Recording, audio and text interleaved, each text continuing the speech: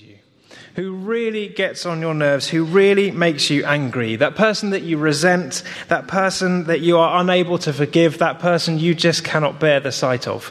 It may be, hopefully not somebody you know, but it might be, or it may be somebody that you just see on the news every day, who every time you see them, you just feel anger welling up from within. Well, in a way, this is sort of the people that Jesus is talking about when he turns to his disciples and says, I'm calling you now to love your enemies. But let me flip the question around slightly differently as well. Who dislikes you the most in the world? Who doesn't like you? Who can't stand the sight of you? Hopefully no one, but there might be somebody out there who just can't stand to be around you. Clash of personalities, experiences from the past, something that's gone wrong in a relationship, whatever it may be. Is there anybody in your life who persecutes you, who challenges you, who argues with you simply because of the fact that you believe in Jesus and for no other reason than that? Now that's more the kind of enemy that Jesus was talking about here, as he gathers around his disciples, still as part of the Sermon on the Mount in Matthew 5, having told them that he desires for them to be salt and light to the world. He goes on to say this thing about loving your enemies. This so countercultural, upside-down way of thinking crashes in through the words of Jesus to the ears of the disciples and those gathered around, to love your enemies. Jesus knows there are already people who are riling up against him. There are already people who are more than disliking him, hating him for what he's doing, accusing him of blasphemy, accusing him of all kinds of different things, gathered in the very crowd that he's speaking to. People who would kill him if they're given the opportunity. And he knows that the same is coming for their disciples as well. That a time is coming when they're going to face similar such things. That they're going to go through times where nobody loves them, everybody hates them and wants them killed. And he's saying, in those times, are you able to love those enemies? Are you able to love those who come against you, who stand against you and would want you killed? And this is such a countercultural way of speaking. And we know that because Jesus says, you have heard it said. Can we have it back up if it's possible, Paul, to have it up on the screen if you've still got your Bibles open on Matthew 5? Come back in a minute. He says, you have heard it said, hate your enemy, love your neighbor and hate your enemy. And when Jesus says that, he's not quoting a piece of Old Testament scripture. He's not saying, you've heard it said in Ezekiel chapter 37 or whatever it may be, love your neighbor and hate your enemy. Jesus isn't quoting anything from scripture here. What he's saying is, you've heard it said around you, this is the way it is. This is just what culture says to you. Love your neighbor, hate your enemy. Basically, what he's saying is, you've heard it said around you, people misinterpreting Scripture to say what they think Scripture is saying and to make life easy for themselves, to justify their revenge, to justify the bitterness they feel inside them about those who've wronged them. To justify that, they've basically said, well, we think that God is the kind of person who would say something like this. Love your neighbor and hate your enemy. You just have to look at how God operates in the Old Testament to see that that's true. That's how God works. He just destroys his enemy. He hates them. But nowhere do you actually see that. I mean, what you see in Scripture is that God absolutely abhors sin. He can't stand the sight of sin. He hates sin. But what you see behind that is an incredible love for the sinner. An incredible love for his people. And what you actually see in Scripture more often than not is God even blessing his enemies. God even doing something to save those enemies, giving those enemies an opportunity. Every act of judgment comes after an opportunity for repentance and forgiveness and life with God. Marked and driven by a love of a God who is going the extra mile for his enemies. Now, you may not be sitting here this morning considering yourself to have been an enemy of God. I don't know how many here are here because they used to be an atheist and Jesus has done a miracle in your life, and that's great if that's the case. But I'm sure many of you here will just know that you kind of lived a normal life and then eventually somehow you found Jesus through whatever cause it may be, and you came to life in him. And you may not have considered yourself to be an enemy of God. But elsewhere in Matthew chapter 12, When Jesus is still teaching his disciples, it's very clear that they are grappling a great deal with this whole concept of loving your enemies.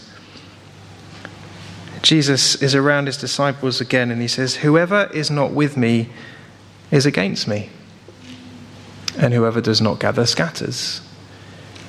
Every single person in this room has been an enemy of God. But look what God did with his enemies. He sent Jesus for them. He sent Jesus that he may take the punishment that those enemies deserve. He took the initiative to restore the relationship that has caused us to be enemies in the first place from the fall. He dealt with the issue. He showed forgiveness and grace and mercy and reconciliation and life and relationship. He went the extra mile to ensure that we're no longer enemies, but as this passage goes on to say, that actually we become sons and daughters of God. What an incredible thing for us to receive. And you may not have considered yourself to be an enemy, but look what God does for his enemies. And then every week we gather together and we pray, "Forgive us our sins as we forgive those who sin against us." Because we know that anything we can offer this world is only a reflection of everything that Jesus has done for us.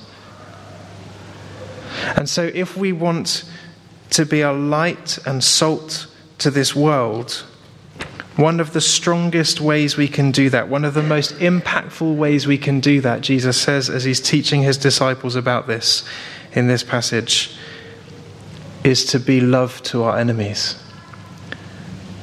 Because that will shock the world around you, because it's so countercultural.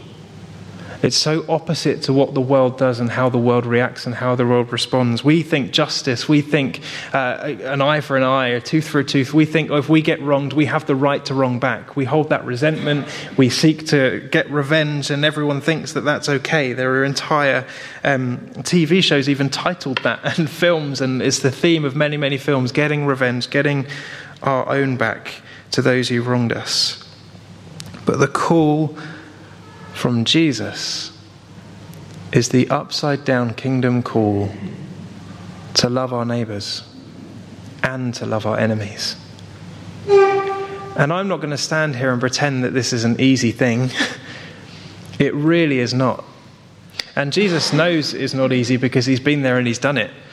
And he's standing here in front of his disciples knowing what's coming their way, and he's calling them to a different way of life. A way of life that will speak volumes of the love of God to the world that needs him the most, to the other enemies of him around the world who need to know the relationship he offers. You see, it's obvious that God desires love from us. I mean, he's love itself. If you want to define God in a word, it's the word love. It says in Scripture, God is love, and those who live in love live in God. It's words that we use at weddings fairly regularly that just remind us that God himself is love. And so whenever we're able to love in any kind, for any reason, any person, we reflect that part of us that is made in God's image. That part that has the ability to love is shown to the world. But what Jesus is saying here is that loving generally, okay, that's fine. Anybody could do that. He says even the tax collectors are able to love those who love them back. Anybody's able to do that. It's easy peasy. To be able to love those who love you back, to be able to love those it's easy to love, anybody could do that. And when Jesus is referring here to the tax collectors, that's generally a kind of term that was used to represent the Roman Empire as a whole. Now, everybody around Jesus at this moment, everyone who's gathered around him, unless they were part of it, hated the Roman Empire. It was like it was their enemy around them because they were oppressed by them. The way of life that they were being led under was not one that people liked. And tax collectors particularly were not the most favourite people in the world. I know they're not particularly popular today, but back then it was even worse because of the corruptness of the government around them at the time. And he's saying even those people, even those enemies are able to love those who love them. Because that's easy. What Jesus is talking about is when love is a choice. And that's much harder. It's not just a feeling, but it's a decision that sometimes has to override our feelings to choose to love our enemies, to choose to love those who wrong us. And it's a really difficult thing for us to do. And at the heart and at the root of that, and one of the main outworkings of that, and one of the main necessities of that love, of being salt and light to our enemies, is the need for forgiveness. Knowing that we ourselves have been forgiven, we are called to a life of forgiveness to those who wrong us. Forgiveness doesn't mean that justice isn't done. Forgiveness doesn't mean that consequences aren't played out. Forgiveness really is a state of the heart and our relationship with God and with that person. Let me share a story that I heard a while ago that I hope will help to visualize this in some way. Forgiveness is one of those things that's a very difficult concept to grasp. It's very difficult to know how we've forgiven somebody, when we've forgiven somebody, if we're able to forgive somebody, and it's really hard to tell. But this story really helped me with this. The story was of a pastor, I think in America or Canada. I can't remember where they were, but I heard their story. And as he was growing up, he had a mentor. And when he was a young pastor, he had a mentor whom he trusted with his life. They were really close friends, really close partners in the gospel. Really, they got on like a house on fire and really brought the best out of each other. And then one day, this pastor was wronged by his mentor in a really big way. He didn't go into details as what it was, but there was clearly a massive breaking down of relationship. And the pastor felt incredibly betrayed, incredibly wronged by this mentor that he knew and trusted so well. As is always the case, he carried resentment and bitterness towards him for a number of years, and then he kind of forgot about it and carried on with life and made new friends and moved on and carried on in ministry, but came to a point where he just felt he was really stuck in his relationship with God, and he couldn't go any further. And then when he looked deeper inside himself through another mentor, through somebody who was helping him journey through that, he realized he was carrying this bitterness and this unforgiveness in his heart towards this person, and he had not been able to forgive him. And as a result, he had become stuck in his own walk with God because that unforgiveness had made him a prisoner. And that's what unforgiveness does. It makes us prisoners of, really we're our own prisoners, and the only key is us choosing to forgive. And he came to realize that, and he sensed a call from God to begin to try, just to try to forgive this person, just to try to forgive him. And he didn't know what that looked like, and he didn't know how to do that. And so with the help of somebody counseling through that, he kind of sought God about it, and God said, pray for him. Pray for me to bless him. This pastor found that really hard. He'd not spoken to this guy for over 20 years, and he'd been holding that resentment for all of that time. And so he began, let's just say the guy's name was John. He was like, Lord bless John. And that was his prayer. That was as far as it went. He was like, Lord bless John. Through gritted teeth, through pain, through anguish. I don't really believe what I'm saying, but Lord bless John. And after a little bit of time of journeying through that, he began to realize he actually did want God to bless John. And he knew a slight change had happened in his heart. Now, it wasn't a complete forgiveness journey. He wasn't complete on that journey. He hadn't completely forgiven John. He was still hurt. He had still been wronged. He still wanted justice and all those kind of things. And then one day he prayed his usual, Lord bless John. And he sensed God say, now I want you to pray for John like you pray for your wife.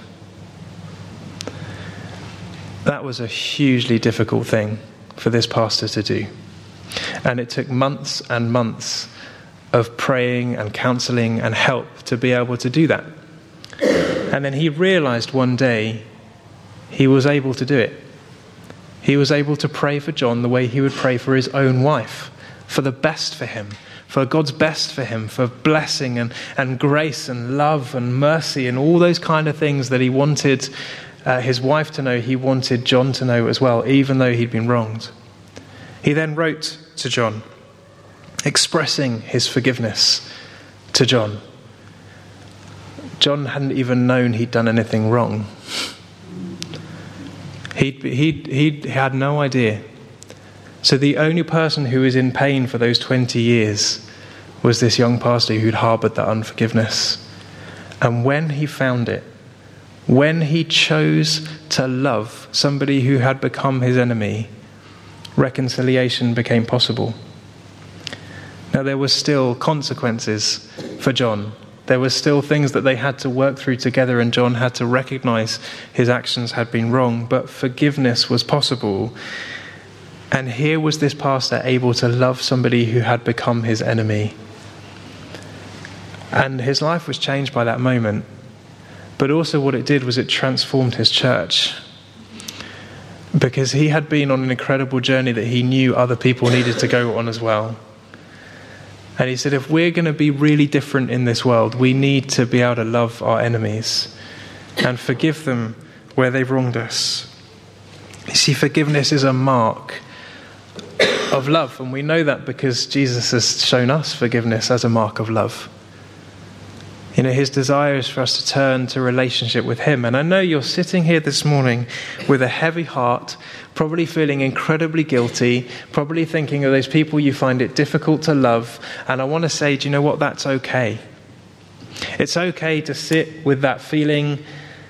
It's not planned, but Linz and I have been listening to this week about the difference between guilt and shame. And sometimes having a guilt feeling is okay, because a guilt feeling says I've done something wrong and I need to do something about it. Shame says I'm a bad person. And what God wants to do for you this morning, I think, is to remove the shame, to say you're not a bad person if you're unable to forgive that person, if you're unable to love your enemies, if you're unable to love that person that wrongs you. That doesn't make you a bad person. But it does give you an opportunity to begin to try to become more like Christ. As you try, and only asking you to try, to begin to forgive the person who's wronged you. And then on that journey of forgiveness, begin to love the person who's wronged you. And if you're feeling really, really brave, and I mean incredibly brave, because it does take bravery, then there's a prayer you can pray. Because all of this is Jesus' desire for us to be perfect as our Heavenly Father is perfect. Now that's a high bar. and we fall short of it big time. And thankfully, by his blood, he's made us clean in his eyes, and we are righteous in his sight, but we're still on a journey of being transformed into his likeness. And so what we've got to do then is basically see things how God does. In order for us to be more like Jesus when it comes to loving others, we need to know how Jesus did it and how he does it today. So if you are feeling incredibly brave, then you can pray this prayer. Lord Jesus, help me to see them how you do. I say it's brave because sometimes that hurts. Because somebody you've hated for so long, you will come to realize is loved by God. And that will challenge us, and it will change us, and it will mold us, and it will shape us, and hopefully will kickstart us onto that little journey, or big journey, of forgiveness. But what I can say, standing here knowing it's not easy and admitting it's a very difficult thing to do and not beginning to profess to have it sorted, I know that that kind of love makes the world take notice.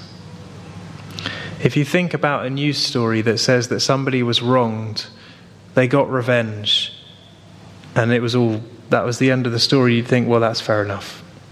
That's just what happens, isn't it? You know, they deserved it. They had it coming to them. But think of the news story where somebody is wronged and they choose forgiveness over the person that's wronged them. That speaks volumes.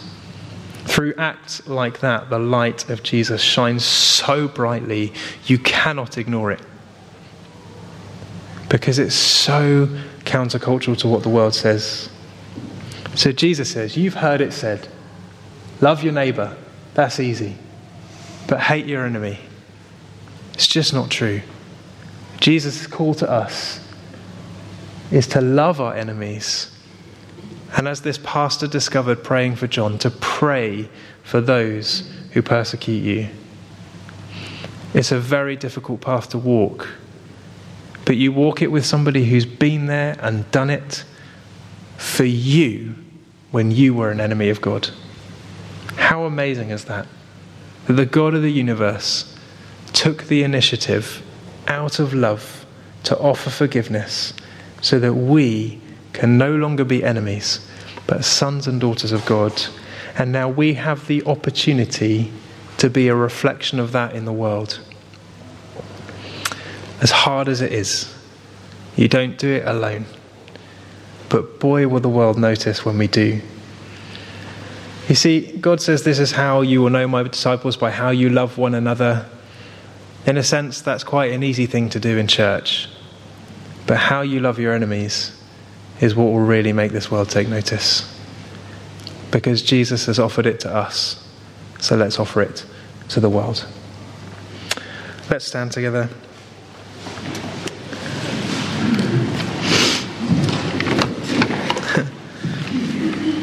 When we were putting together the Salt and Light series, and I wrote down the words salt and light to our enemies, I instantly regretted doing it, knowing that it was not going to be an easy thing to preach on, because it does leave us with that kind of sense of heavy-heartedness. So just before we sing, I think we need to allow God to do something in us this morning. So I just want to encourage you to just be still where you are.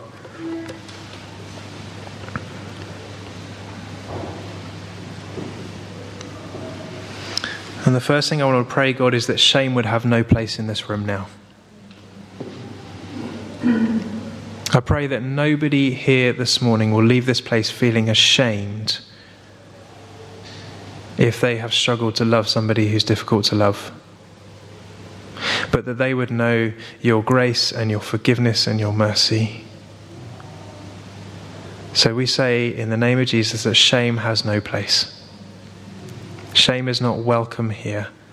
Shame was dealt with on the cross as you made us righteous in your sight.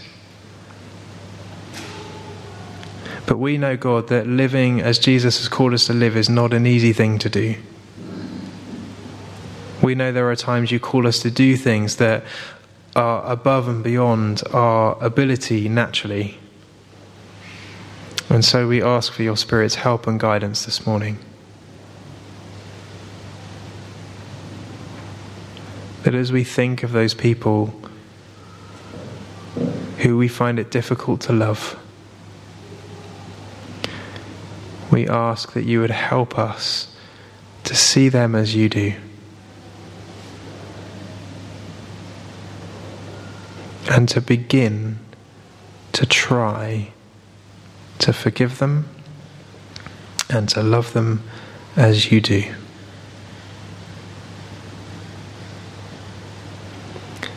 But more than anything else, we thank you that when we were still far off, you came to meet us in Jesus, your Son.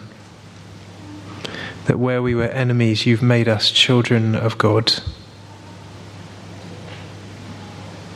That where there was a barrier, you removed it powerfully through the cross of Jesus Christ. And we thank you that we are no longer enemies, but we are sons and daughters of the living God. Help us to walk and to live in that truth, and to share the hope of that truth to those who need it most in this world today. In your name we pray. Amen.